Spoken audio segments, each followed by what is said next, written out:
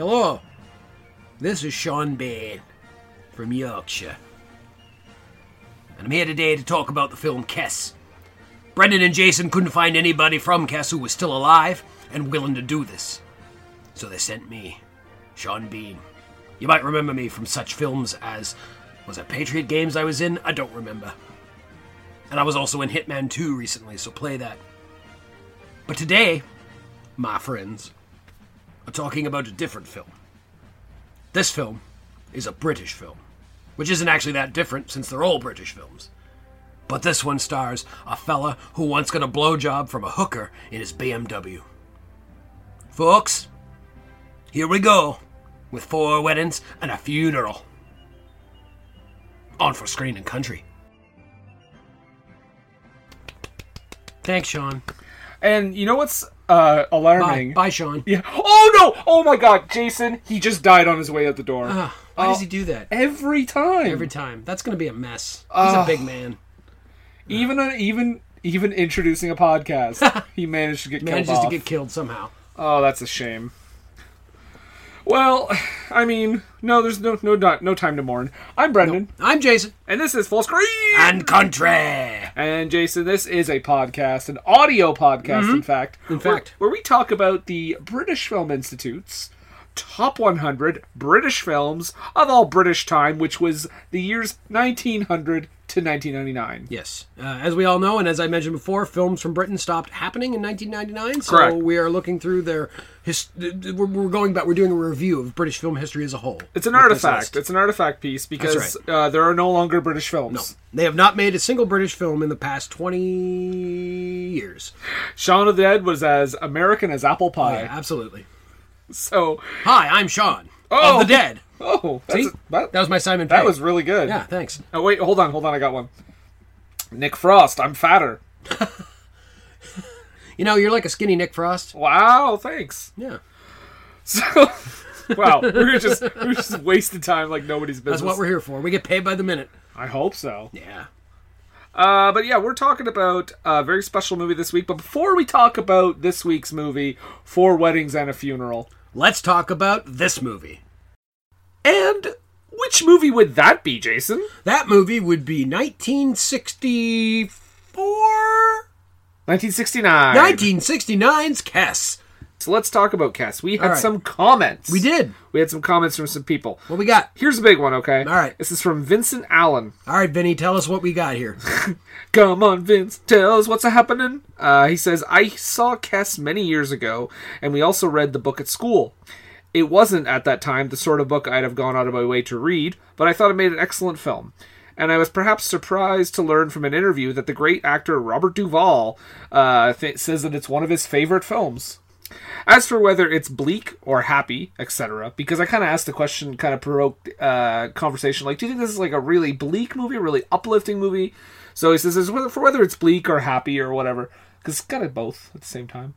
The movie ends with him burying the bird, spoiler alert. But we talked about it last week. But, I mean, yes, but it's also like, there's also a message in there, though, about, there is an uplifting message in there. It's just not Hollywood uplifting. I see it as a very British message of keep on keeping on. So anyways, this is as for whether it's bleak or happy, etc. It just seemed very realistic to me, i.e. it includes many of the major elements of life experience, love and affection, death, sadness, jealousy, family power plays, etc. I was at school in the 60s and early 70s, and there certainly were school PE teachers like the one in this. Yeah. Actually, I'd say the general story, the concept itself, is probably timeless, and I would be curious to know what Chris Packham thinks of this film, given his intense relationship with animals. Not sure who Chris Packham is. Me neither. Is that maybe some sort of a British Chris Pratt? Hello, you're Chris Packham in the wild. I think that's what it is. Oh, sure. All right. I'll accept that. Becca-Lise DeVoe says, I've seen it. I cried. I'm definitely going with bleak. Yeah. Topher Lundell says, bleak lifting. One of the best. Good word. That's a new word. Here's one for you by Holden Martinson. Holden Martin says, oh, I love Kes. one of those formative coming-of-age pictures. The one scene that really gets me isn't the end, which is a heartbreaker, but the scene where Billy is in school, and he's being interviewed for what is essentially an aptitude test. The interviewer is asking Billy about all these things, like what he's interested in, and what he wants to do when he's older. What's so great about it is how Loach doesn't overplay how fucked up it is that the kid has no future. It's that Billy has no concept of life beyond where he's living. David Bradley plays it with this bleakness, as if to say having a life other than the one he has never occurred to him. He just looks at the interviewer like there's something wrong with them. Even today, that scene feels revelatory. Loach gets at this class divide with such a keen understanding of what that actually means for people who grow up not having many options, but also not aware that they don't have options. Great film. That's from Holden Martinson. Holden Martinson, yes. Holden, I have to say, the one thing that I have to say to any Holden, which is, what the fuck is the internet? Thank you. And if you get that, you're our friend. And if you don't, I would suggest watching Jay and Silent Bob Strike Back. You know, it's funny because I was going to say, if you don't, I'm not going to explain the joke, and then you explain the joke. I live on explaining jokes, Brendan. Matthew Cobb says, and finally, this is the last one. Matthew Cobb says, as a 70s kid in Britain, we all read the book through school and watched the film. 70s, so they were watching it when it was fairly new. On film reels, no doubt. Yes, digitally, like with your fingers. Yes. Yeah. I'm proud that it's in our DNA now, a great morality tale on how not to treat children and ignore their aspirations. And that's from Matthew Cobb. I really like Kes. I think if I had grown up in that area at the time, I think it would have affected me deeply, a lot more than it obviously does as a white Canadian living in born in the 80s, you know, growing up through the 90s. It is a movie that very much gets across its time and its place. Yeah. And but it is a story that is pretty universal.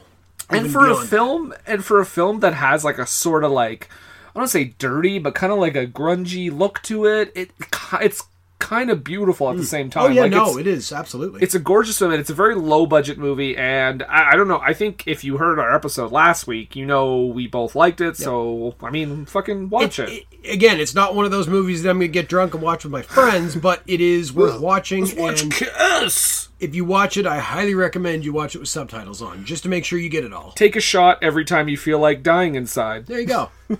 That's a fun game. So, Jason, we do one more thing here before we get going. We do indeed. What do we do, Brendan? We compare this film to the AFI, and what I mean by that is Kes is number 7 on the BFI. Very highly rated. And we're going to find out what number 7 is on the AFI. We're going to compare, and I want to see what you think. This might be difficult for you, Jason. I don't know if you know this movie. Okay. Number 7 on the AFI is Lawrence of Arabia. Ah, yes. Well, I don't want to get too into it because I mean that will come up at some point. Kes is a very well made film, but it does not feature Anthony Quinn. So unfortunately, I'm going to have to say Lawrence of Arabia is the better film. I mean, it's kind of a hard contest. I mean, you got there's nothing difficult about it. Anthony Quinn is not in Kes, and that is decided. Sorry, I don't mean a hard decision. I just mean like it's kind of hard for Kes to compete with a David Lean epic. Why is Lawrence of Arabia on the AFI list? But maybe that's a question for a different podcast. I think we'll save it for Lawrence of Arabia. All right, let's do it. All right. Well, now we're going to talk about Lawrence of... No, wait, that's not this week. All right, well, with that being said, we're going to start this week's episode with Jason's favorite song of all time. Oh, God. Brace yourself.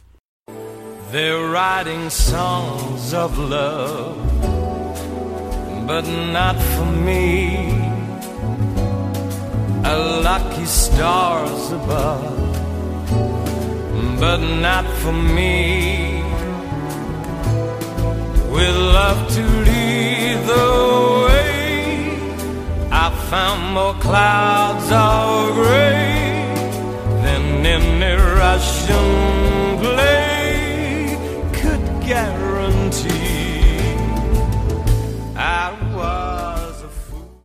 That's right, folks. Number 23 on the British Film Institute Top 100 of all time is Four Weddings and a Funeral, directed by Mike Newell. Mike Newell, classic romantic comedy director. Written by Richard Curtis. Oh, yes, I like him. Starring Hugh Grant. Yes.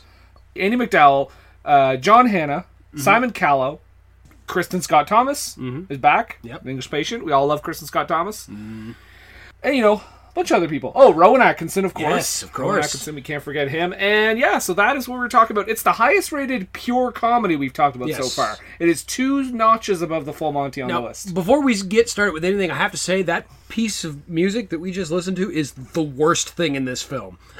You don't like that song? No, I hate that song. I hate the production. I don't hate the guy that sang it. He's got a nice voice, but the production of that song is one of the worst things I've ever heard. It is so super 1991, and this movie was made in 1994. Yeah. It is awful, and when I started the movie watching this, I really was like, oh, fuck. Really? This is what I'm in for? This is going to be awful. And thankfully, I was way off base, because this movie's great. We're at a point of contention, because I do like that song.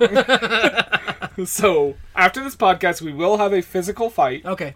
We're going to do it in the street. If you guys want to come, let us know. We'll sell tickets. I will make the announcement beforehand in broken syntax to lend my respect to the movie. Absolutely. Yeah.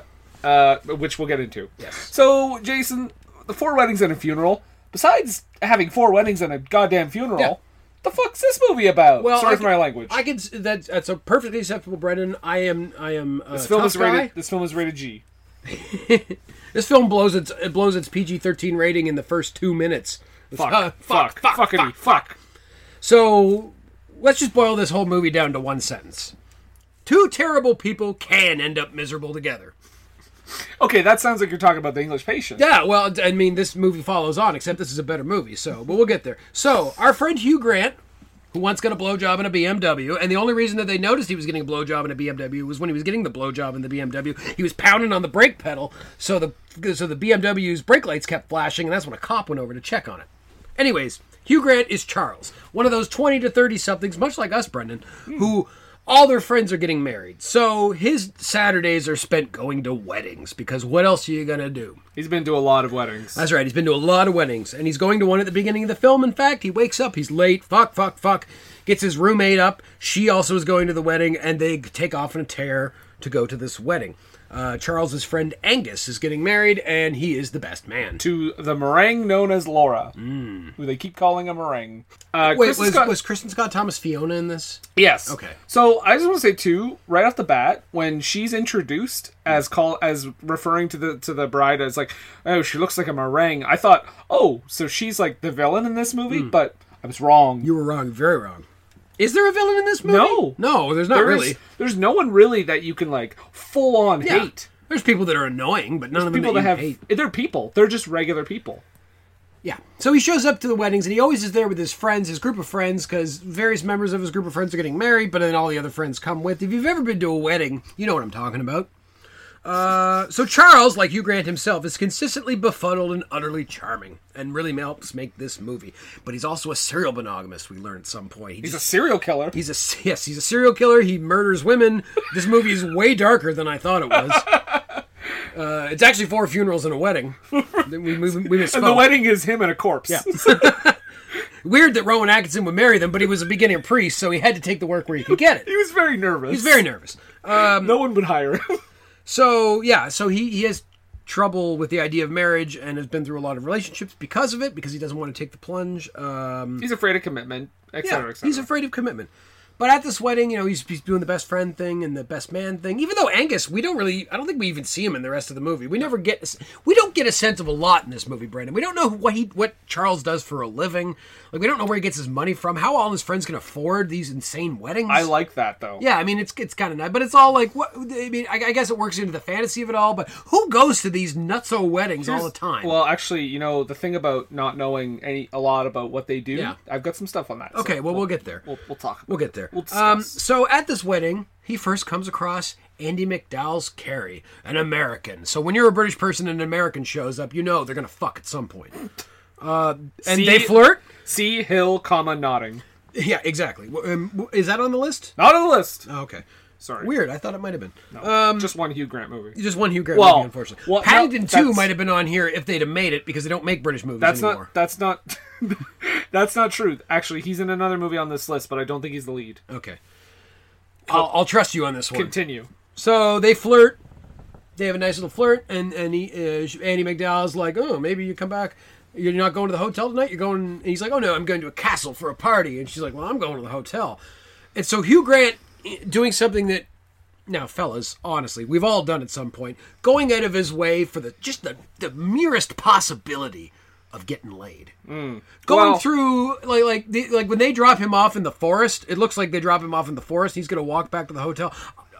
I'm going to be honest here, I have had points in my life where I've done shit like that to get laid, and even if it hasn't happened, I can relate. I relate to Hugh Grant in this situation. I mean, she's coming on strong. She is coming on strong, and especially when you're coming on strong, you're going to do anything you can to get your dick wet. Yeah. So he goes to this pub where he's going to stay. He meets. They have a chat. Then some other guy shows up, and she's trying to avoid him. So Hugh Grant tries to blow them off, but eventually the guy orders a bottle of whiskey, and they sit down. And then Andy McDowell sends him a note saying, "Oh, your wife wants you back in the room." And then he goes up and he fucks her. It's a cute scene. And actually, the lovemaking scene has some fun dialogue, which you don't get a lot in movies of some kind of charmingly befuddled dialogue in the way that Hugh Grant is charming and befuddled. Are you talking about Are you talking about when he goes upstairs? The actual sexing, the actual having sex. They're and she's saying talking about acceptable kisses at weddings, and she's like, "What if I do this?" And he's like, "That's not acceptable." But it was one of the more genuine lovemaking scenes I've ever seen in a movie. Guys, for that reason. Seek out the audiobook of 4 Weddings and a Funeral. I narrate it. And it's very sexy. He got paid a substantial amount of money for that, and I don't know why. I blew it all on a hooker. That's right. Well, she blew it all on you, I guess. And then you blew it on her. We're gross. We're very gross. We're so gross. So after they bone Brendan, Bone zone. She pretends that they now have to get married, and Charles very nearly shits his bed because, in his charmingly befuddled way. How do you charmingly shit the bed? But if anybody could do it, Hugh Grant could. Okay. But she's joking, of course, and laments that they might have had something before she buggers back off to the States. Yeah. The next wedding they go to features Bernard and Lydia, which is a fun scene at the first wedding. Yeah. Where Lydia is complaining that she just can't find a man. She wants to have sex. She can't get laid. And Bernard's like, "Well, if you want to, I mean, I could." And Lydia is like, "I'm not that desperate, Bernard."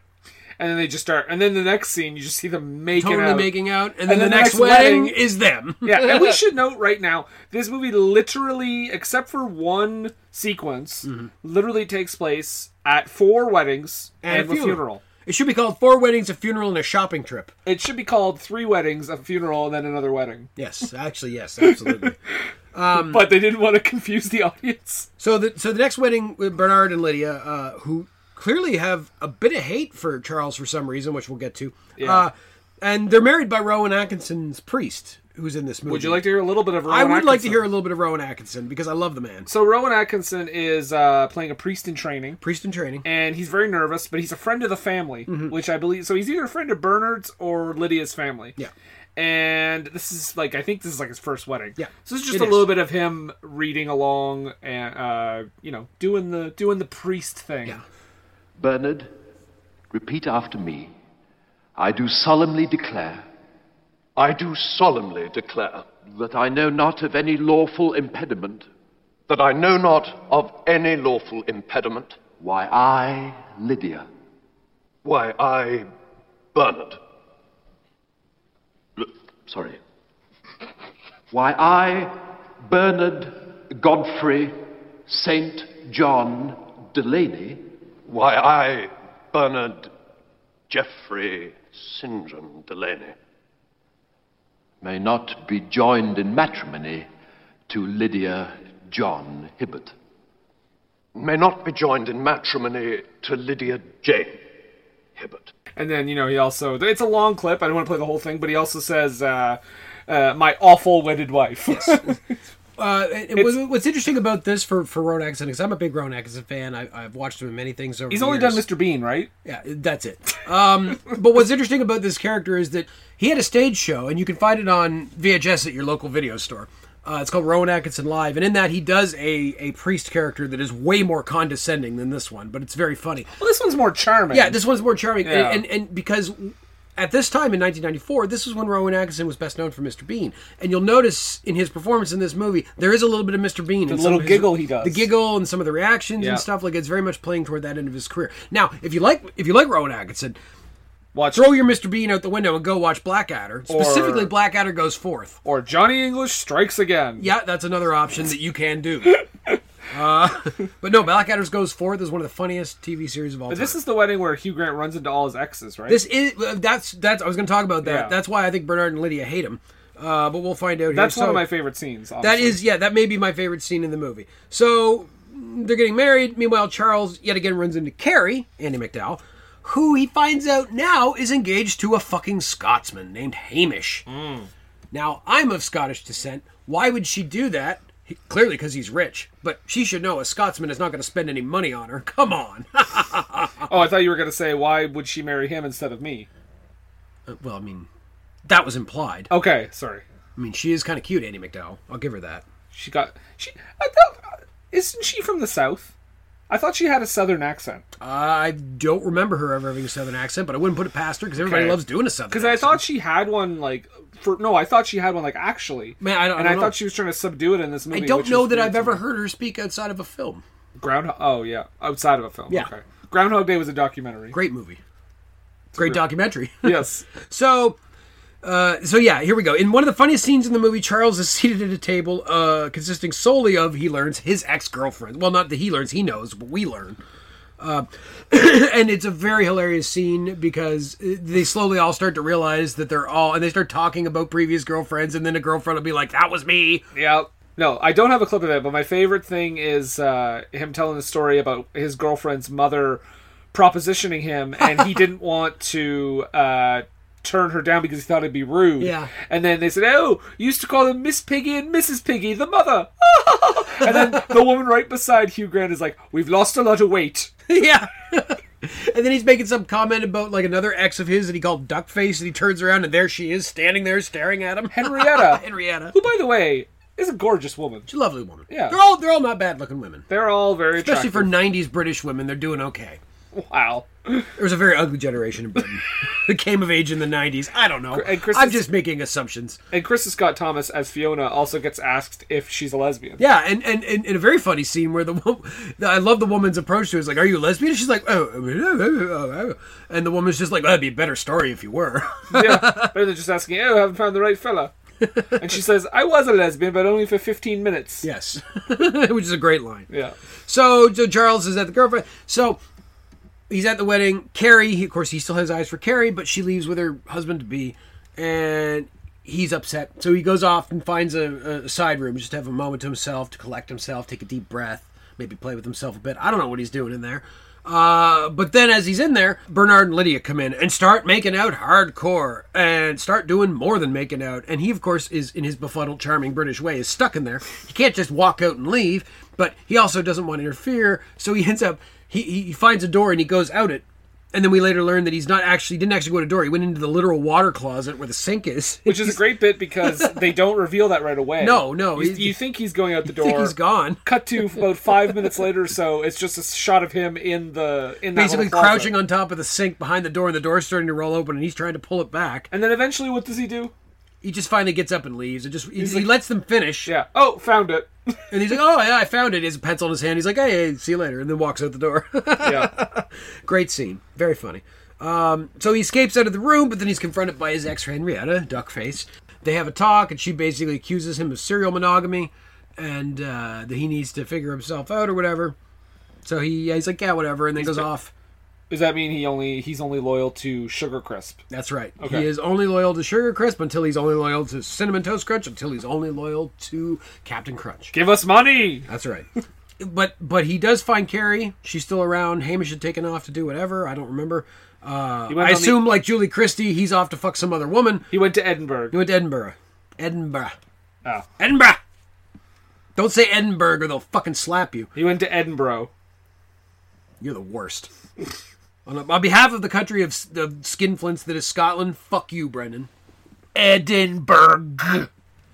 Carrie and him start hanging out, and they immediately go back to Bone Zone together. Mm-hmm. So this is twice, and she's cheating on her. So they're both pretty terrible people in this sense. She's cheating on her to be, and he's happy to home wreck. I mean, I think her marriage to him is clearly a money thing. Well, yeah, or something. It's clear there's clearly something else going on there, but yeah, we'll get there. So later he gets invited to Carrie's wedding, of course, and sends along with the registry of gifts. So he puts on his little short shorts and his fucking big fat party guy shirt and goes out to shop for him. He is wearing a big fat party guy shirt. He really is. He's wearing a very, maybe this was an advert in the 90s, but it looks like he literally didn't put any thought. He like literally just got up out of bed and that was what he was wearing to sleep in.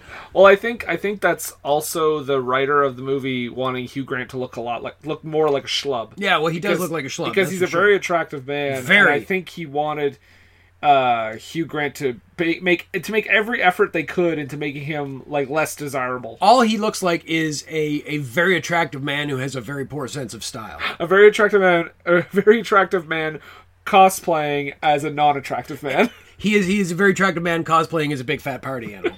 That's exactly what it is. I want to see Hugh Grant put on a ton of weight, a la Robert De Niro in Raging Bull, and right. play a big fat party animal. I will pay for that. I will kickstart that film. Indiegogo! So they meet. Actually, he's at the store shopping for her, looking through her registry, and everything on the registry is like at least £1,000. And of course, whatever he does for a living, as we've discussed, we don't know, but he clearly can't afford £1,000. And he runs into Carrie there. Weird, but yeah, that's a weird coincidence. So then she decides to torture him and takes him out to help her pick out a wedding dress. And that's one of those montages. Yeah, it's one of those montages of like trying on the clothes, giving the thumbs up, the thumbs down, making a reaction. But this is done a little differently.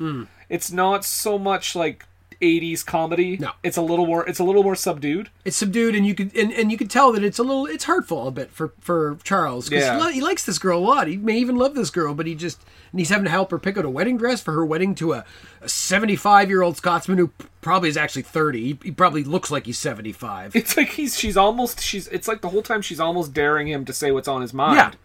Like she's almost saying like, look, I know how you feel, and I'm going to keep doing this until you open your stupid mouth. And then he does. In his charming, befuddled way, he does. And I do want to play this clip. Yes. Because, guys, any impression you've ever heard of Hugh Grant, this Dead on. is the beginning of it. Like, Yeah. this is the ultimate befuddled, charming Hugh Grant. This is the broken equivalent- syntax. This is the equivalent of like Al Pacino in The Godfather for Al Pacino. This is like where all impressions are derived. Maybe not The Godfather. I guess maybe I guess Al Pacino's impressions these days are probably more derived from like what was that movie where he was blind?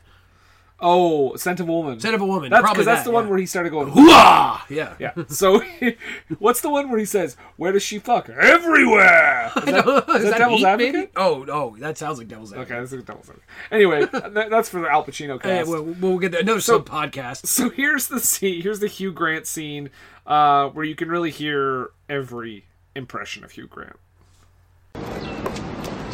Look. Sorry. I just, well, this is a really stupid question, and particularly in view of our recent shopping excursion. But I just wondered if by any chance, I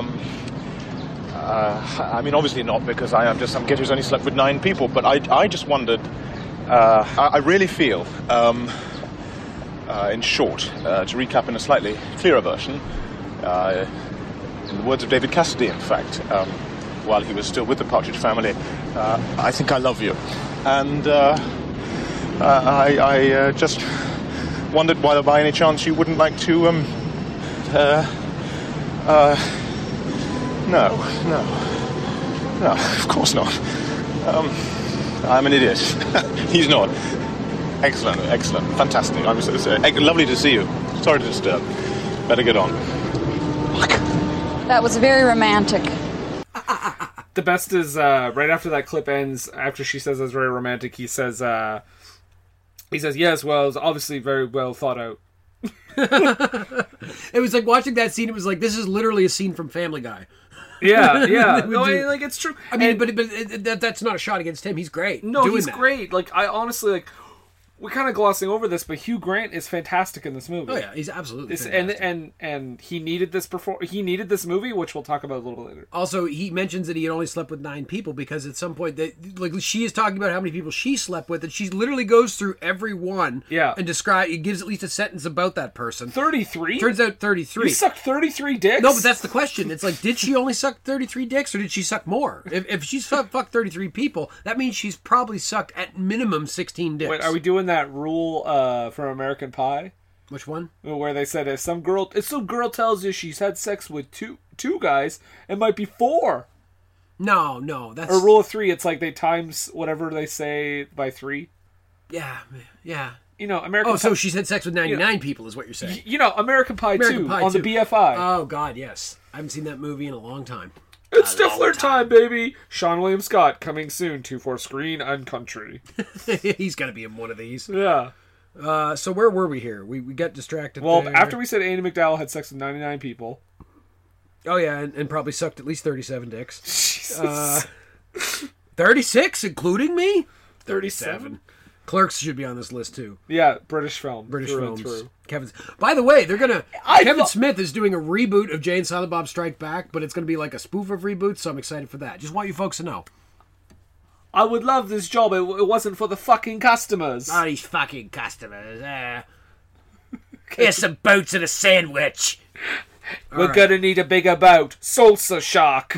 Okay, keep going. I'm not even supposed to be here today. All right. Blimey! So he confesses, as we heard, but it can't happen. No. She's getting married, whatever. She gives him a peck on the cheek. Our third wedding is Carrie's wedding. And among other things, Charles's friend Fiona herself confesses her love for Charles, that she's always been in love with Charles. And that is a... It's another clip? No. But yeah, no, it is a heart-wrenching scene. For anybody who's ever had an unrequited love in their life, this is one of the realest scenes in the movie. It's heart-wrenching, and it's also like, yeah, and for a second it makes you go, right, he's not necessarily the only one with this problem. Yeah, absolutely. And you really believe, like, Kristen Scott Thomas, I think I thought her, like, as much as we make fun of The English Patient, she's great in that movie, but I think she's even better in this movie. Oh, yeah, like, I think she is, like, it takes a small amount of screen time and makes a lot out of it. Yeah, she's one of my more interesting characters in this movie. I was always kind of following her because I wanted to see what happened to her in the course of watching this movie. Which I paid $4 to watch on the PlayStation Network, so you better thank me, you fucks. I'm doing this for you. Who are you talking to? The audience. Okay. All 35 of you. Literally dozens listening live. That's right. So, let's see here. So, So they're at Carrie's wedding. Fiona confesses her love, and clearly it's not reciprocal on his part, but he's very nice about it. Yeah, and then during the wedding, so we have to go back for a second. We haven't really talked about the gay couple. Yeah, which John Gareth, Scammell, no. John Hamill. No, Gareth played by Simon Callow. Yeah, Simon Cowell. And Simon Callow. He's great. Not Cowell. Not the judge from American Idol. No, okay. Simon Callow. Yeah.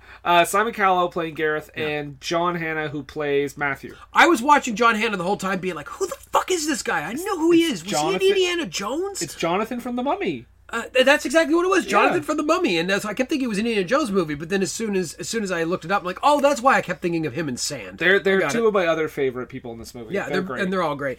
But yeah, this was interesting because 1994, again, like we talked about the Full Monty having kind of a positive portrayal of a gay couple. This one had a much more prominent positive portrayal. Yeah, of I think this one. couple. I think this one has even like a more positive. Yeah. I mean, Full Monty. I'm not saying Full Monty was negative, but they kind of glazed over it. Yeah, a little bit. There was only a few little choice scenes. This one, they are characters throughout the movie, and they are a couple throughout 3/4 of the movie. And they influence a lot of decisions too. Yes. Matthew does. Gareth's just kind of fun loving. Well, Gareth is having fun and being his out-loving self, and they break the stereotype though, because as the gay characters, you'd think they'd be like the more like sentimental. But Gareth is not at all. Gareth is just a party animal. Gareth makes fun of like when that folk duo is singing at the wedding, and he's just like wants to kill himself. Yeah. Like, you know what I mean? Yeah, he just wants to get Matthew is definitely more in that regard, a sentimental guy, and Gareth is very much like oh my god, this claptrap. Over the top, very almost Brian Blessed in his he has a great line personality. About someone's dress, about like the colors. It must be a symbol of your Christianity and your pagan worshipping coming to grips in this wedding. And Scarlett, the girl he says to, is just like, yeah. Anyway. But unfortunately, despite the fact that we have this really positive portrayal of a gay couple, we have to go back to one of the old tropes, which is you kill your gays. And Gareth, that's literally, you look it up on TV tropes, it's called kill your gays. It happens in a lot of movies, happens in this movie. Gareth is partying and having a good time, but he takes a massive heart attack, I think, and basically dies on the floor at the wedding. Now, I don't know about you, Brendan, but when I was watching that scene, my thought was, why is no one running to a phone to call an ambulance? Because no one seemed to be doing that. Did they get a doctor immediately? They found a doctor, but the doctor can only do so much. They got to get him to a hospital. Yeah. They don't even do that. And then he has to go out, and then in one of the more heart-wrenching scenes, he has to go out and tell him. And the scene, so Charles, Hugh Grant, goes to tell Matthew that while the wedding is still happening. Yeah, that his boyfriend has his husband, really. Are they married? No. But, I mean, in the sense that they're not married by the state, because you couldn't back then. So, I mean, his lover, his boyfriend, his husband, whatever, goes to tell Matthew that he just died, and you don't hear any of it. No. It's all, like, because all you can hear is the people singing and partying, and you just see, the acting is all about the facial expressions, and it makes it even more... He's great. Gut-wrenching. He's good. Everybody in this movie's great. Yeah. So then we get to the funeral. Thus, the guy that dies, and then we have the funeral that the movie is talking about. So you want to play? You gonna play a little bit of his speech? Yeah, I do. Because this got me a little bit. Yeah. This was. It's a very heartfelt speech. So Matthew goes up.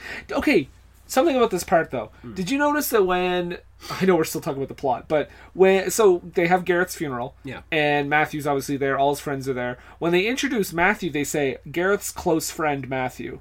Yeah, I thought that's, and I wonder if that is because the wedding is being presided over by a C of E priest. And he doesn't want to be like his lover, his husband, because they're a church and, they have a real... I mean, I think C of E is okay with gay people now, but maybe 25 years ago they weren't as much. So to use that euphemism of very close friend when they were really they were fucking. I wonder if, too, it's like a family thing. Because all the family was there, I wonder if it's like... I mean, I wonder how open their relationship was to everybody that wasn't their friends. I was kind of hoping that Matthew would be like, this man was more than my friend. Well, he kind of I mean, you get that from the speech, but we'll hear some of it. Let's listen to some of the speech here. Eulogy. Perhaps you will forgive me if I turn from my own feelings to the words of another splendid bugger. W.H. Auden. This is actually what I want to say. Stop all the clocks. Cut off the telephone. Prevent the dog from barking with a juicy bone. Silence the pianos and with muffled drum, bring out the coffin. Let the mourners come. Let the aeroplanes circle moaning overhead, scribbling on the sky the message, he is dead. Put crepe bows round the white necks of the public doves.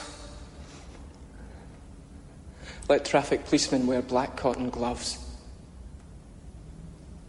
He was my north, my south, my east and west.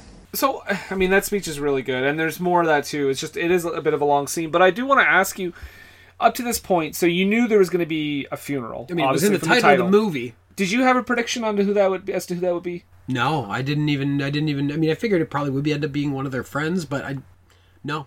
I actually thought it was going to be Matthew, because he was the more solemn kind of world-weary guy, maybe, and I thought maybe, losing him is going to be like a huge, but also losing Gareth is like the life of the party too, so it's also a big loss. It's a big effect to their friendship and their friend circle. It changes a lot of things, and it also causes this scene coming up here, as we get into the further into the plot. I don't know if you have this next, but it does happen directly after. Yeah, is where Hugh Grant is talking to Tom, who is apparently the 7th richest man in England. His buddy Tom, really? Yeah, because he says something about how Branson's up there, but I'm the 7th. I'd say I'm like 7th richest. He has that castle. Oh, right. Is he's the one that drives the Land Rover?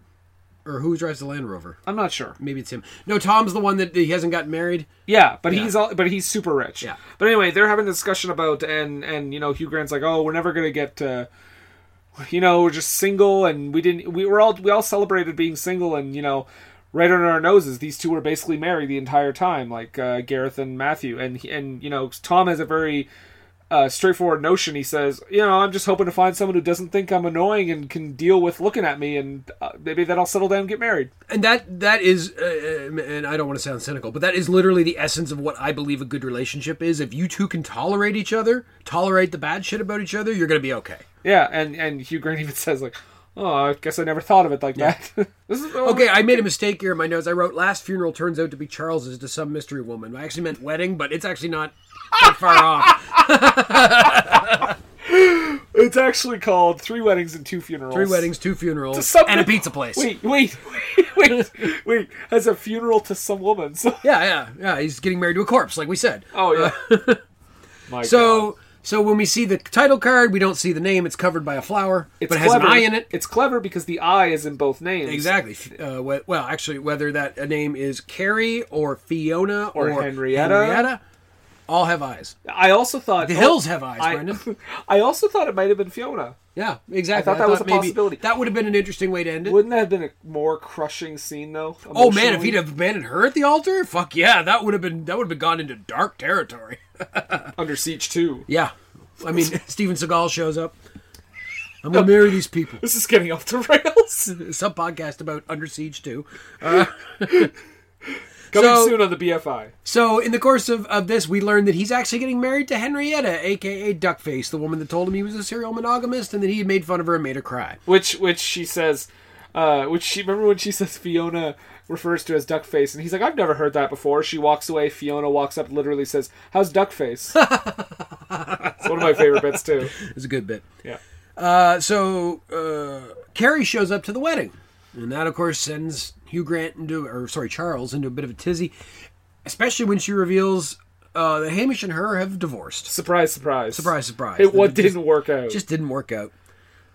So Charles is like, he's stunned. He's having a crisis of conscience. And he goes in to talk to his brother, who we haven't mentioned yet, but his brother is deaf and can speak sign language. I like the relationship between the two of them. It's they have a nice relationship, and it's not like a less antagonistic than many brothers. It is, and it's not like a Hollywood thing where he's just super nice to him because he's a deaf guy. Like they're brothers. He makes fun of him. Yeah. He lies to him, but what other people say sometimes, which is it seems kind of cruel. But I mean, I think they just have that kind of relationship. Yeah, exactly. And he's great. But he confesses to him what he's going through. That he's not sure about this and his doubt, I suppose. And he's like, he runs into the priest and they have some words and whatever, and he's really hard on this, but the wedding has to go on. Everybody's like, the bride ends up getting held up because they're like, oh, we just have to move some people around, and meanwhile he's back there fucking around. Finally they get him out onto the floor, out onto the church.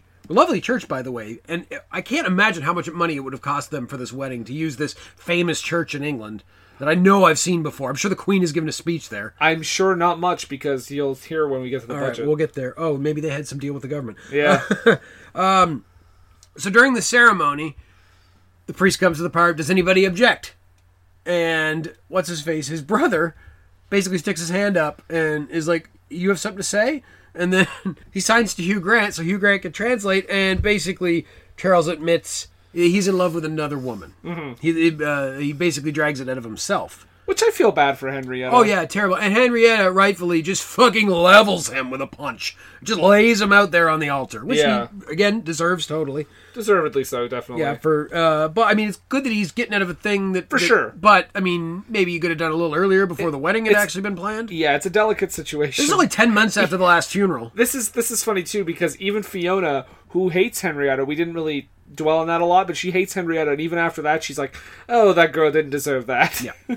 So they're back at the house after the wedding. They're all trying to kind of comfort him, support him, even though he, blew this all up. And that's the bit where his deaf brother is saying, "Oh, they all blame me," and they're like, "No." And Hugh Grant looks at him. He's like, "They do. They all blame you." But I think his brother knows though. Yeah, his brother kind of smiles. Yeah.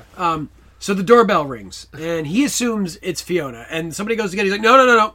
If there's music to be faced, I'm the one that's going to face it." You mean he assumes it's Henrietta? What did I say? Fiona. Oh, yeah, no, Fiona's in the room. Yeah, he assumes it's Henrietta. Yep. He opens the door. It's not Henrietta.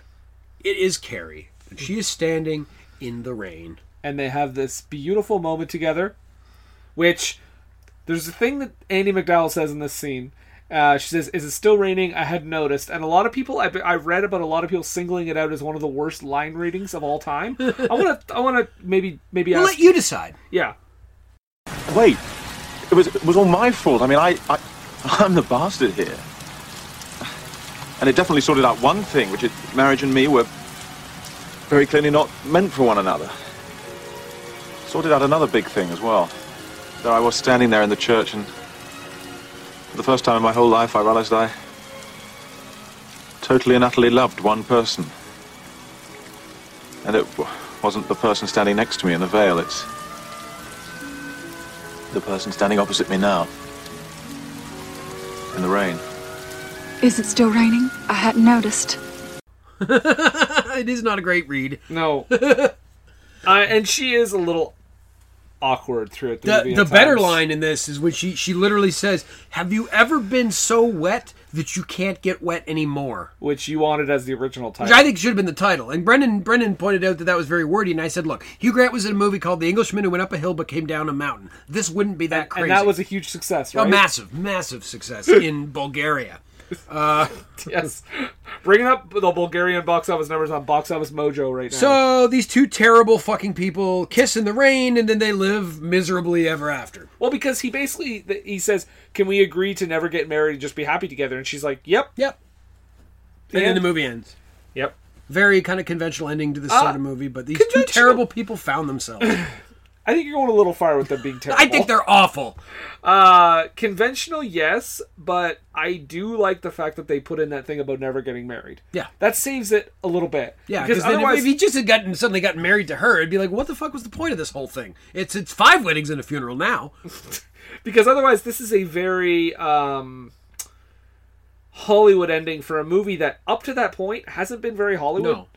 So, yeah, Hugh Grant has, like I say, I say they're terrible people, but a lot of it is that they're real people, and they have, like, flaws and things about them that aren't very nice. What a concept. I know, it's amazing, isn't it? Would you like to hear Hugh Grant talking a little bit about the movie and how he got the role? I would, actually. Okay. Here's a little clip. This is actually from about a year or so ago. One of those videos where actors talk about all their roles, basically, all their biggest roles. So obviously this one came up. Oh, okay. I got the script and I thought, well, there must be some mistake. My agent has sent me a good script. So I rang them up and I said, I think there's been a mistake. You sent me a good script. They did that once before, actually, with Jerry Maguire. And I said, I think there's a mistake here. And they said, yes, sorry, that is a mistake. That was meant for Tom Cruise.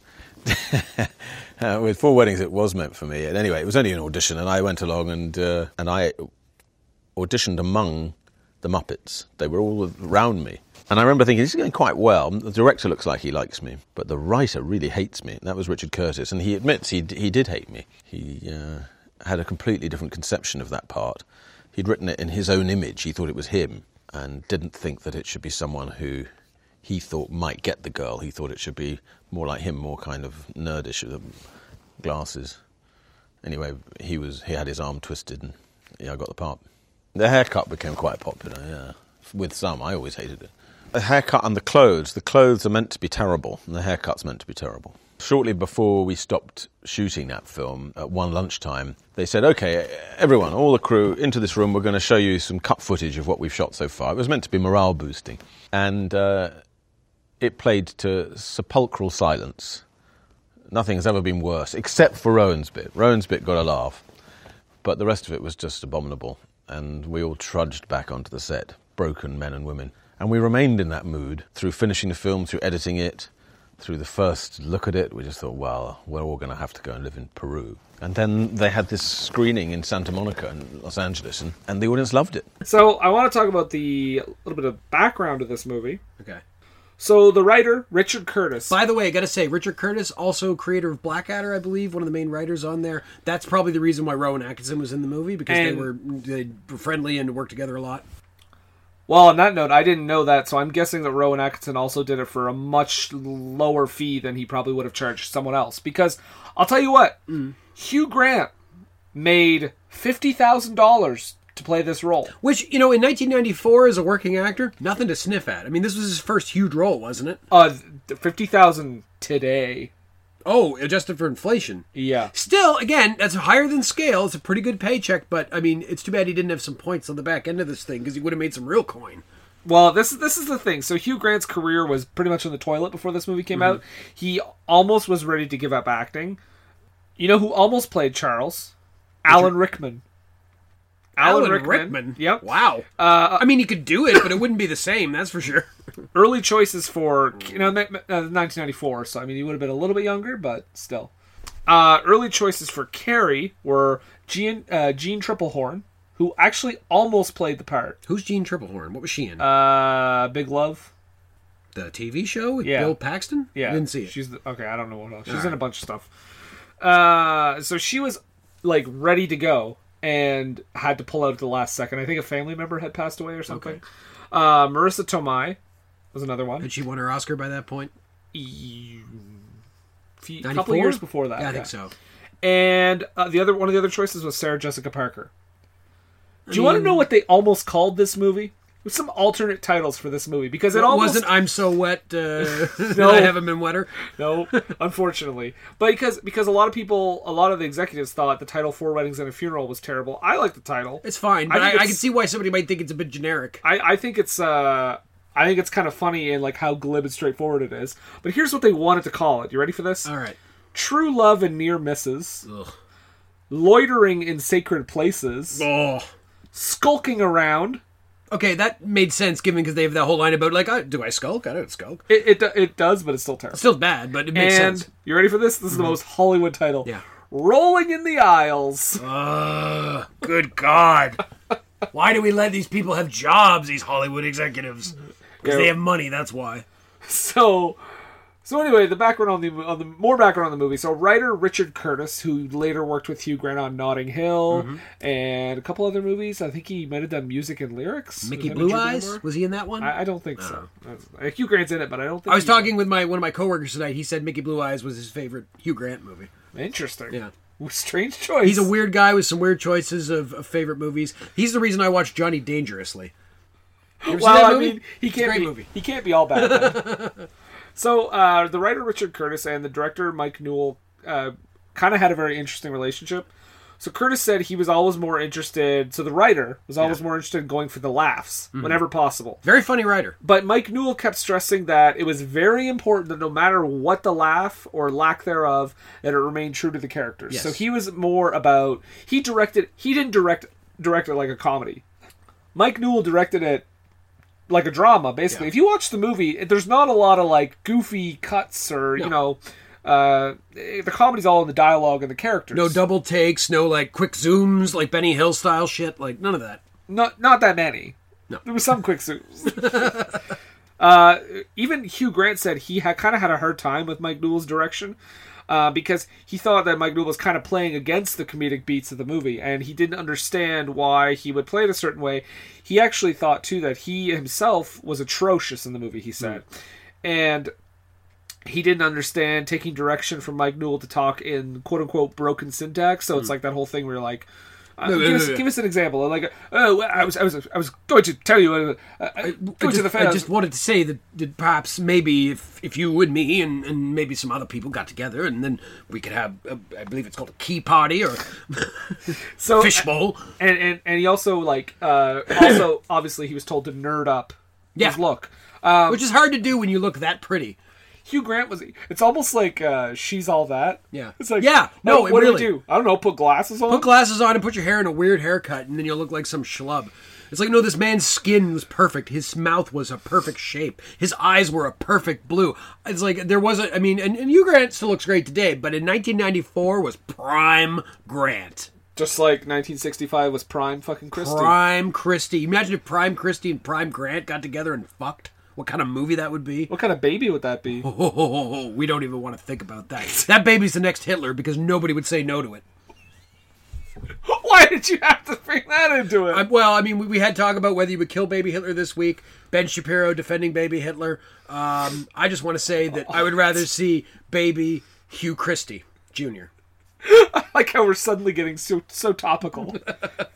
Fuck you, Ben Shapiro! Let's talk about Ben Shapiro's latest episode. Don't even. Fuck that guy. So anyway, I also wanted to say that Hugh Grant was also suffering from hay fever throughout the whole shoot. Is that why you have sort of a nasal sound to him? So the budget was incredibly tight for this movie. Maybe that's why there was so much ADR that I noticed. Maybe he was stuffed up and they had to do ADR in the scenes. That's possible. But the budget was incredibly tight for this movie. So much so that they had Rowan Atkinson act as the vicar for 2 weddings. Because he's the vicar in the first wedding too.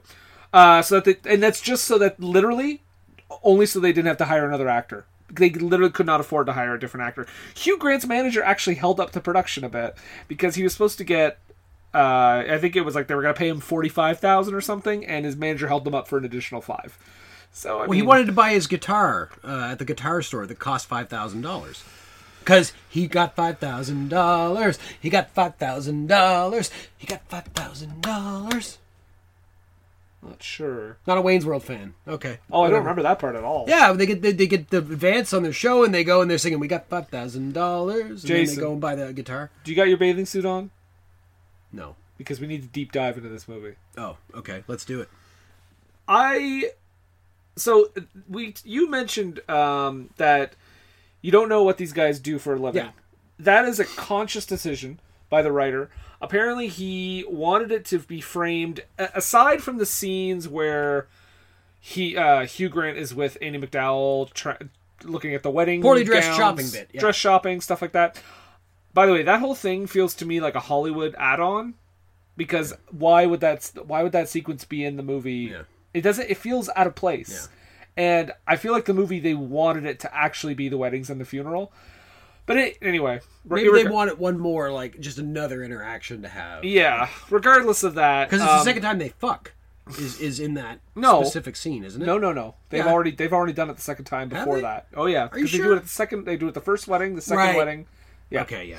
So I think what he wanted to do is he wanted people to be watching this as if they were at the weddings and the funeral. And apparently it's a very British thing to not pry into that sort of thing. So he said, because Richard Curtis, I mean, he had been to 72 weddings in 5 years. Ugh. So he was very well versed in exactly what goes down at these things. Yeah.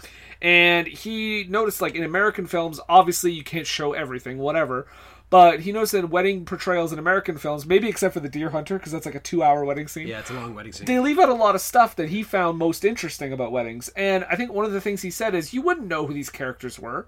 You wouldn't know what their job was. So his idea was to kind of get a sense of the characters through what they did, how they acted. So as if you were a guest at the wedding and didn't know them specifically. Right. Yeah. So you kind of get a sense of their character from how they act and what they do and their customs and all that stuff. I like to also, too, the movie opens literally by saying the name of the production company that says, invites you. Yeah, I like that. That was a nice move on their part. Good little detail. I have written down that the first lines in this movie are, fuck, fuck, fuck, fuck, fuck. Fuck, fuck, fuck.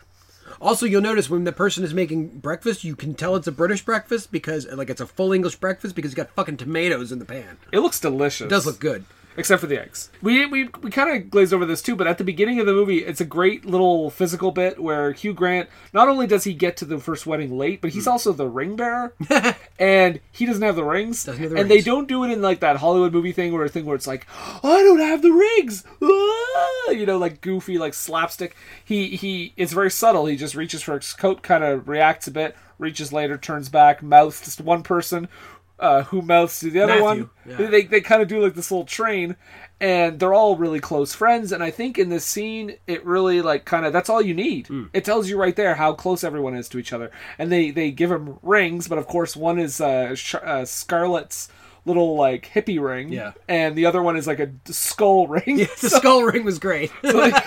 so they exchanged those instead. That was great. I don't understand.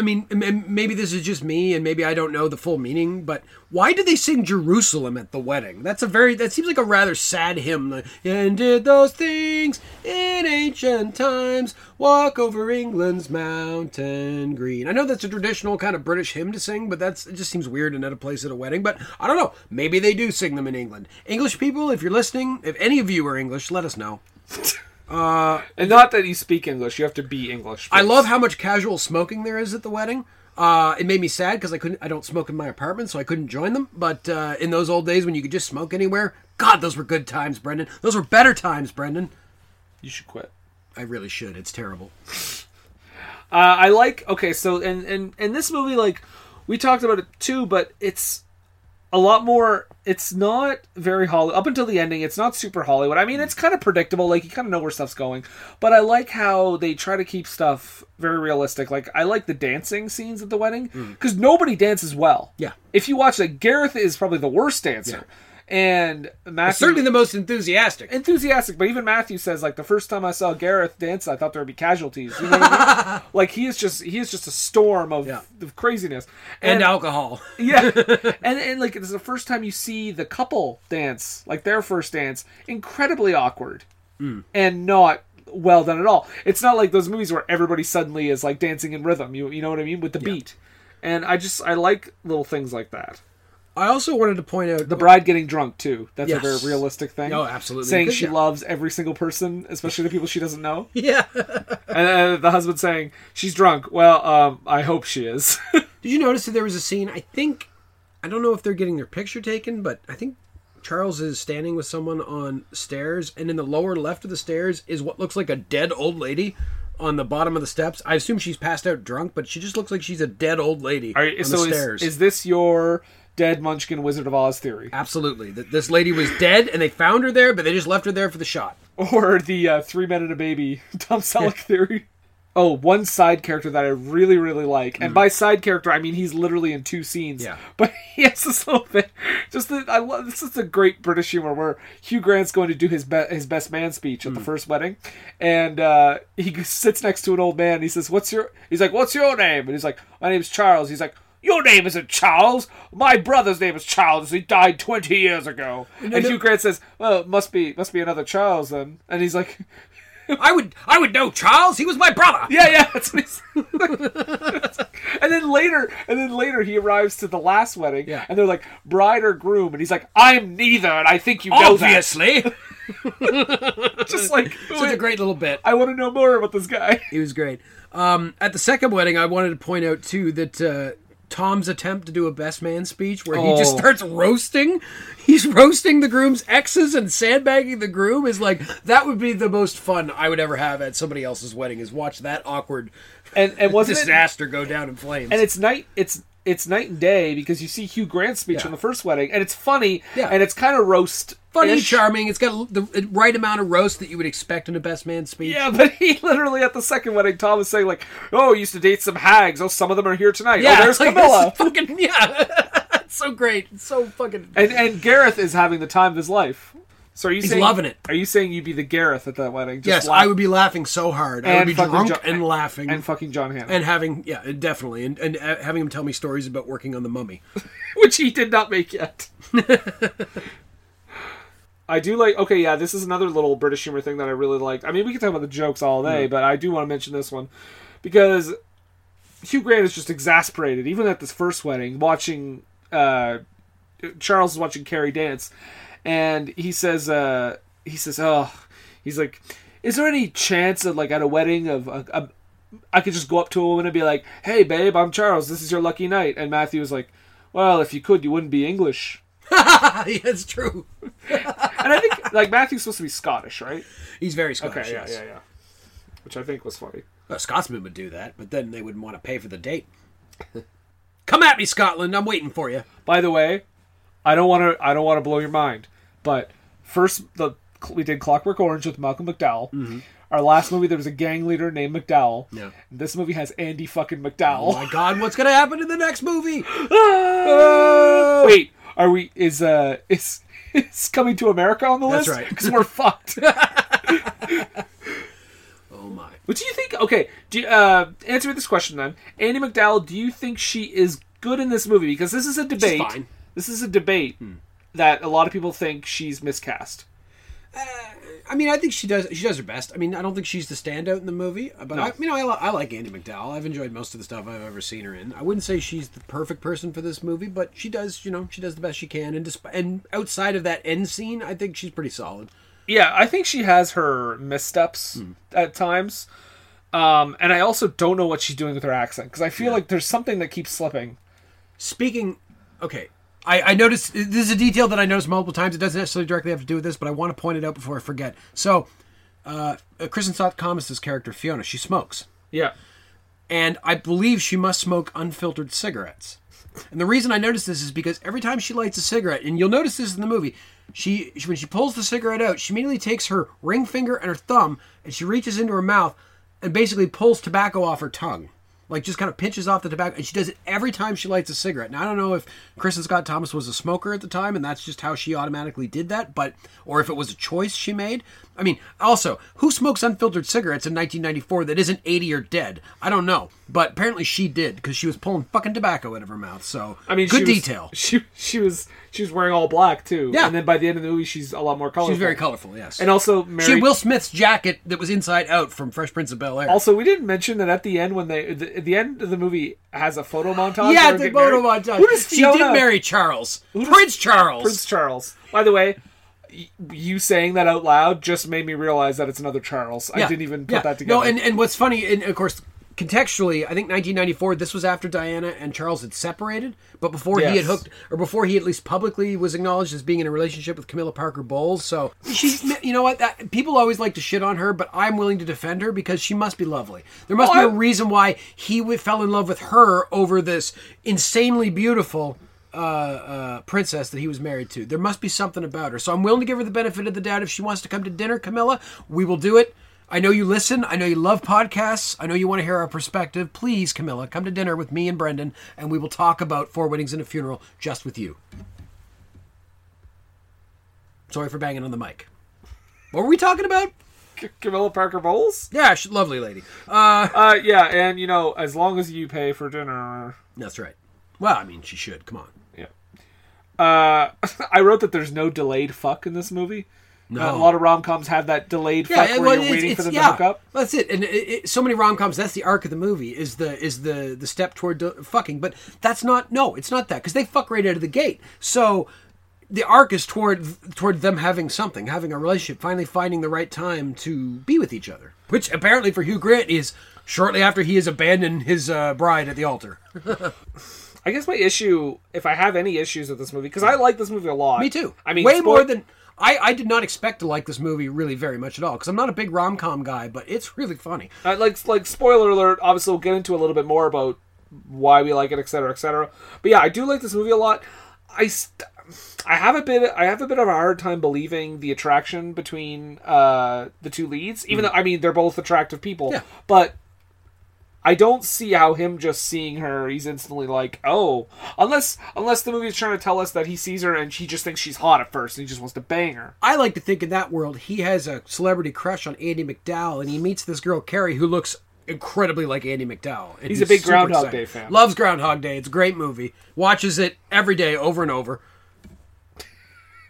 Okay, fine. You win this round. Thank you. Oh, can I say? I mean, I'm going to read another joke, but I have to say because it's one of my favorite. It's another one of my favorite bits. So when he's talking to Henrietta, who is the girl he almost marries in the final scene, she says she talks about how he always used to think she was dumb, and she's like, "You did. Remember, I thought U2 was a submarine." And his answer is, "Well, in a way, you're right. The music has a very naval quality." That's such a great line. I'm like, what? What does that even mean? What does that even fucking mean? Yeah. Actually, though, to be fair, I think a U-2 was a U.S. spy plane, so she at least was in the right ballpark of it being a vehicle. Right. I like that. Okay, so all the weddings start with the invitation. Invitation, yeah. It says the wedding of whoever and whoever. And the one with Carrie and Hamish, did you notice that all the other ones are sunny and bright? That one, there's literally thunder and lightning sound effects when that comes on the screen. It's the only one. Mm-hmm.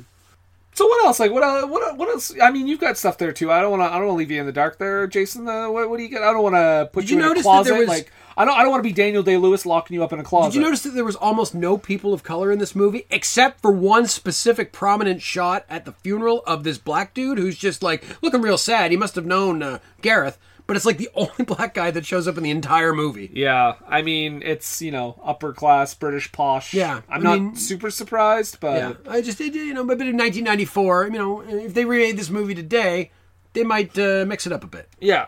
I think so. I think maybe... You know what? I think maybe Gareth or Matthew would have been a person of color. Yeah. Maybe Charles. Yeah. Maybe Andie MacDowell. Yeah. Maybe writer Richard Curtis. Yes. I don't believe Rowan Atkinson got enough due in this movie. Not that the movie was about him, but I feel like his character could have had a bit of an arc to like where he maybe did The Last Wedding and he was like super good at it. Okay, I can tell you. I'm pretty sure the reason is budget. Oh, okay, yeah. Yeah. No doubt. They only had him for X number of days. I think literally they had him because, like you said, this was around the time Mr. Bean started to explode, right? So I think the thing with him was he did it probably as a favor to Richard Curtis, probably for not very much money. Oh, no doubt. And he probably said, I can do 3 days or 4 days or whatever it was. So he did the absolute most he could possibly do with him. Because, I mean, if you take out Rowan Atkinson's scenes, You don't really lose much. You don't really lose any story. You just lose the joy of getting to watch Rowan Atkinson do what he does best. Right, and even like Hugh Grant said in that clip, he was the only one that got a laugh when Yeah. they were doing the preview of some of the footage. I just want to say about Rowan Atkinson, from everything I've heard about him, he's like Peter Sellers, and that he's one of these people that Oh, I is hope so not. fucking funny, but in real life, he's just very serious. I hope that's the only comparison point he has with Peter Sellers, because apparently Peter Sellers has some skeletons in the closet. I imagine, I'm just saying, as far as I know, Rowan Atkinson, he's very serious. He's even said himself he only laughs like once every 2 or 3 months. Who keeps track of that? Well, I guess if you laugh that little, you must. You must just by default, right? Anything else you'd like to say about the 4 weddings and the funeral? That's a very beautiful song. What is it called? It's called Lick My Love Pump. Oh, right. Sorry, Spinal Tap. No, we're doing 4 weddings and a funeral. Spinal Great Tap movie. is not on the list. I just want to say, watch this movie. It's a great watch. Get your girlfriend, get your boyfriend, get together. We'll get to that at the end. Do you have any other notes about No. I think we've pretty much covered everything I said. Other than, like I said, they seem to be not that nice of people ultimately. I mean, they're charming and there's some charisma, but if you really like break it down of how they act, it's like they're not really that good of people.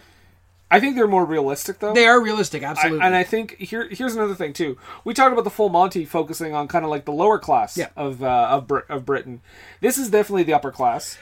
Maybe upper middle class. I wouldn't go so far as to say Tom is the 7th richest Tom, person yes. in England. Yes, like they go to party in a castle. Like okay, I'm for sure. I'll give you that then. I think it's maybe not top upper. I mean, class. they're not at a royal wedding.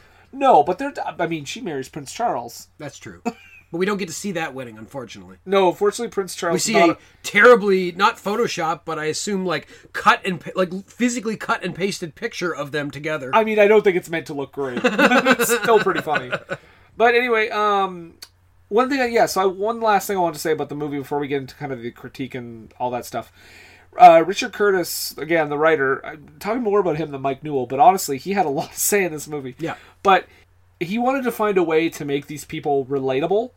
So the problem is you have all these upper class people, right? Yeah. And it's hard. It's a hard thing to make a movie about a bunch of upper class people without just making everyone look like a bunch of stiffs that are kind of unlikable. Yeah. But the way he does it, I think he kind of explains is he kind of makes them mock themselves in a way. Like even when they're going to have that party at basically that castle, they even say like, "Oh, we're going to a castle," I guess. Like they're just kind of making fun of it at the same time. And they're mocking weddings. Like, you know, Gareth is the biggest one. He's almost like our entry point into the movie because he is laughing at all the stuffiness and the folk song duo and all this other stuff. The ridiculousness of a wedding that is not your own. Yeah, and yeah, and he's very much like, and I think that's how you're able to kind of like these characters. Because I think I like all the characters. Because there is no clear villain in this movie. I don't think there's any villain in this movie, except for maybe the institution of marriage by the end of the movie. Yeah, pretty much. But then again, everybody gets married. In the end. So Jason, were you taking notes? For your own for my own wedding, nuptials. upcoming wedding. Yeah, that's the plan. I am going to have Hugh Grant just come to the wedding and then run off with my wife. And you were inviting all the listeners to your big day, right? Absolutely. You guys come on down. Bring gifts. Don't bring physical gifts, just cash. You want a statue that's $5,000. I absolutely want a statue that costs £5,000. Thank you. Sorry, but we'll say like $8,500. Sure. And I want a dingy old Land Rover to drive away in. Well, let's talk about what happened after this movie came out. Let's talk about how kind of successful this film was. So it did make $245 million. On a budget of... Well, the budget of the movie, Jason, I'm so glad you asked, was approximately $3 to $4 million, $3 to $5 million. Well, it's 2.8 million pounds, so I would say probably 4 to 5. Yeah, 4 to $5 million bucks. And again, made $245 million. That is insane. That's what is that? Like 1,000% return. A lot of percent. Yeah, that is a crazy. I mean, and a low budget movie that was. And it essentially launched Hugh Grant's career at that point. Yes, so that again, like we said, Hugh Grant was basically at his lowest point before this movie came out, and he also in that interview, there's another clip later where he talked about how he says, this is the genesis of the Hugh Grant performance, and he's like, and unfortunately or fortunately, I'm not sure which, he said, I brought it into other performances, and I'm still not sure if that's a good thing or not, but I have, and whatever. So, let's talk about the Oscars. Yes, this was a big year in 1994. It was. So, it doesn't win any Oscars. No. But it gets nominated for 2 Oscars. What did it get nominated for, Brennan? It gets nominated for Best Screenplay. Okay. Yeah, But- Richard Curtis, writer, well regarded. Makes sense. Good old British filmmaker Quentin Tarantino wins it for Pulp Fiction. Hard to compete with Tarantino on a screenplay. Quentin Tarantino, yes. And it's also nominated for Best Picture. Oh. But it loses to Forrest Gump. Yeah, what else was nominated that year? I don't know. I'll tell you who was nominated for Best Picture that year, Brendan. Good! So we said Forrest Gump won, Four Weddings and a Funeral was nominated, but we also had Pulp Fiction, Yep. a fucking stone cold classic, Quiz Show with Robert Redford, which is a great movie. I love that movie. It's a great movie. And The Shawshank Redemption. That was a hell of a year. That was a hell of a year. Well, as for lasting legacy, it's hard to argue Forrest Gump. I mean, that is a fucking solid lineup of movies. Forrest Gump, Four Wings and a Funeral, Pulp Fiction, Quiz Show, and The Shawshank Redemption, all in one year. I mean, and Quiz Show is not as well remembered as the other ones. No. But like I said, it's still a great movie. You could argue easily for Shawshank or Pulp Fiction Yeah. or Forrest Gump. I like Forrest Gump, but I think Pulp Fiction and Shawshank are way more deserving of this particular Oh award no, yeah, this but year, I'm just talking about if you're talking about movies that have won Best Picture and have a legacy Yeah. still. Oh, Forrest yeah, Gump's yeah. definitely in that. Absolutely. By the way, don't go see Robert Zemeckis' new movie. It's terrible. Oh no, which one is that? I mean, it's not terrible. It's iffy. What is it? Welcome to Marwen. Oh yeah, I heard that wasn't good. It has issues. Issues. I've been told to watch the documentary about that guy rather than to watch the movie. Agreed. Yeah. However, Jason, Oscars be damned. Yes. At the BAFTAs, Yes, the ones that matter. the British Academy Awards, it picks up the following awards: Best Picture, Best Director, Best Actor for Hugh Grant, Yes. Best Supporting Actress for Kristen Scott Thomas. Very nice. Glad to hear. But it also was nominated for 5 acting nominations in total. Wow. So besides Hugh Grant and Kristen Scott Thomas, also nominated for Simon Callow, who plays Gareth. Good. John Hannah, who plays Matthew. Fucking right. And Charlotte Coleman, who plays Scarlett, who we never really talked about a lot, but she's Yeah, that quirky... Is she his roommate? I thought when the movie opens that they had slept together. Yeah. But I think, yeah, she's just his roommate. But we didn't really talk about her a whole lot. And actually, that actress has since passed away, so it's kind of sad. Yeah. But yeah, she was also nominated for a BAFTA. Did you know that they're making a short film this year? Mm-hmm. Where I don't know. I'm going to let you continue. They're making a short film this year. Yes. The characters reunited. I mean, all the living actors. They're coming back for this. Four Weddings and a Funeral. Yep. Wow. And they're doing it's going to be another wedding. 25th and it's called a anniversary? Red Nose Wedding. Oh. And they haven't revealed. Oh yeah. It's for Red Nose Day. Red Nose Day. Yeah, charity thing. Yeah. So they're having a wedding between 2 of the other characters. They haven't revealed what that's gonna be. But yeah, interesting. I actually want to see that. That's and gonna we be should note interesting. too, despite Gareth passing away, Matthew does find another. He does. Yeah, we see So that. that at the was end. kinda He nice. does find a new fella. At least they gave him a happy ending, you know. Yeah. So we come to the end here. So Four Weddings and a Funeral is number 23 on the BFI Top 100 of all British time. And it's our highest ranked pure comedy. Mm-hmm. So, I mean, for me, I think it's a very like no frills comedy. Yeah. Like there's not a lot of stuff I would cut, honestly. Yeah. It's pretty tight, even though it runs almost 2 hours. Kind of does delve into a Hollywood ending by the end of the movie. But it still kind of stays honest with the fact that they don't get married. Mm-hmm. If anything derails this a little bit, I find like sometimes their relationship is a little bit unbelievable, and I think Andie MacDowell is a little wooden, but I mean overall I really like this movie, and I'm not sure where it ranks for me right now, but like I said, I really like it. What do you think? I like I say, this movie surprised me at how much I liked it. That there was some really good belly laughs in it. Is that where your belly laughs? Yes, it does. And when it laughs, I know it's a good movie. So, I did not expect to like this movie as much as I did, and I'm glad I watched it. It is very funny, and I highly recommend it to anybody that likes movies about weddings, about funerals, or movies that have Andie MacDowell in them. So Groundhog Day recommended. Groundhog Day recommended, as well as this movie and that other movie that I would always see in DVD bins, Green Card. I've never seen it, but it must be good because she's in it. I thought you were talking about Green Book for a second. Yeah, Green Book with Andie MacDowell. You know, Viggo Mortensen drives her around the South and people hate her for some reason. I don't get why all these people don't like you just because you're abroad. I don't really understand the message of that movie. Yeah, it's very strange. You can't be a woman in the South, I'd say. Jason, what goddamn time is it? Oh, is it that time already? It's that time. All right. So we've established you should watch 4 Weddings and a Funeral, and the book is closed on that until next week when we talk about the comments. But for now, it is time for me this time. That's right. To roll these dice, Brendan. Since you blew my dice last time, or I blew your dice, would you blow my dice? Well, we should say what we're doing just to clarify for people. When we roll all right, this well, dice, this is your first time listening to the podcast. What we do is that we roll the dice. If it is, how dare you? 2 D10s, one of which is a 10 D10 and one of which is a single D10. We roll this D10, and then whatever comes up, that's the movie we watch on the list of 100 movies of all British time. Maybe we'll get Carry On Up the Khyber. Who knows? Or we're going to get something real dark and real sad. But we're going to see what happens. Are you ready? It's either going to be Whiskey Galore or Gregory's Girl. Here we go. It's going to be 18. That would be my birthday, November 18th. We're on 18.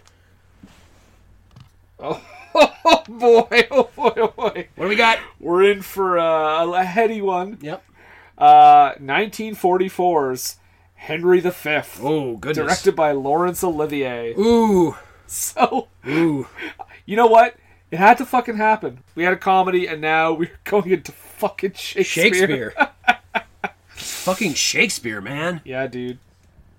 So, but Henry V, I think, is the one that has the famous St. Crispin's Day speech, so that'd be cool. Is Henry V... Crispins are pretty good. Is the 80s version of Henry V with Kenneth Branagh on this list, Wait, too? that's Crispers I'm thinking of. Oh, yes, they're very tasty. No, it is not. Okay. No Kenneth Branagh on this at all. We happy few, we band of brothers, I think, is what he says in that speech. He's in Band of Brothers? Yes. Laurence Olivier.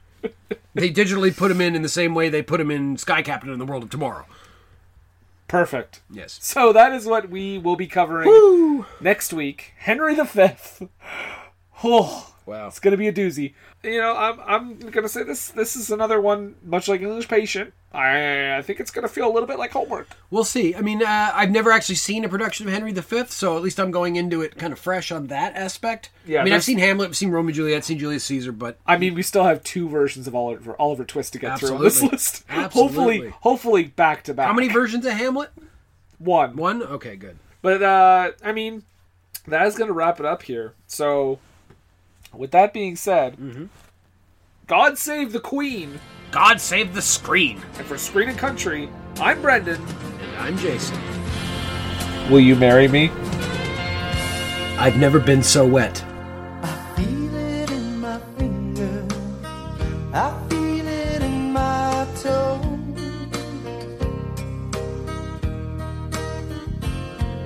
Love is all around me, and so the feeling grows.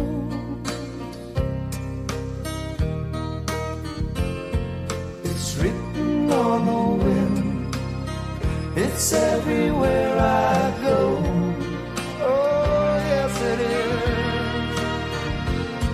So if you really love me, come on and let it show.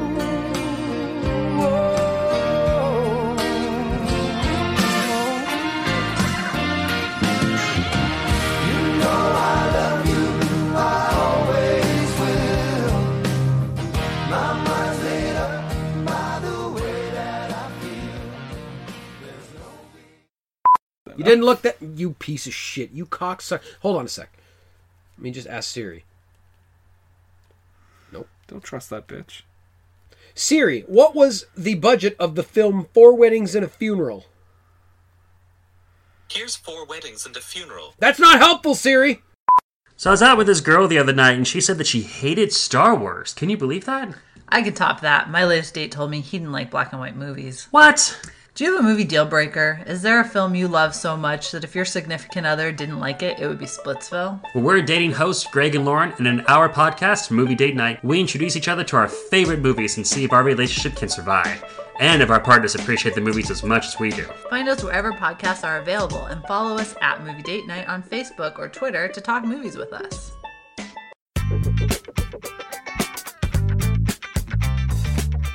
Hey everyone, it's Chris and Mike from The Recasting Couch, the podcast where we take our favorite movies and discuss what they would be like with new actors in all the lead roles.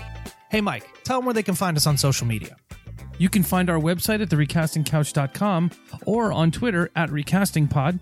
And of course, you can listen to us on iTunes, Stitcher, Android, or anywhere else you find your favorite podcasts. Yeah, if there's a service that's not posting our pod, you let us know and we will rectify that immediately. Damn right.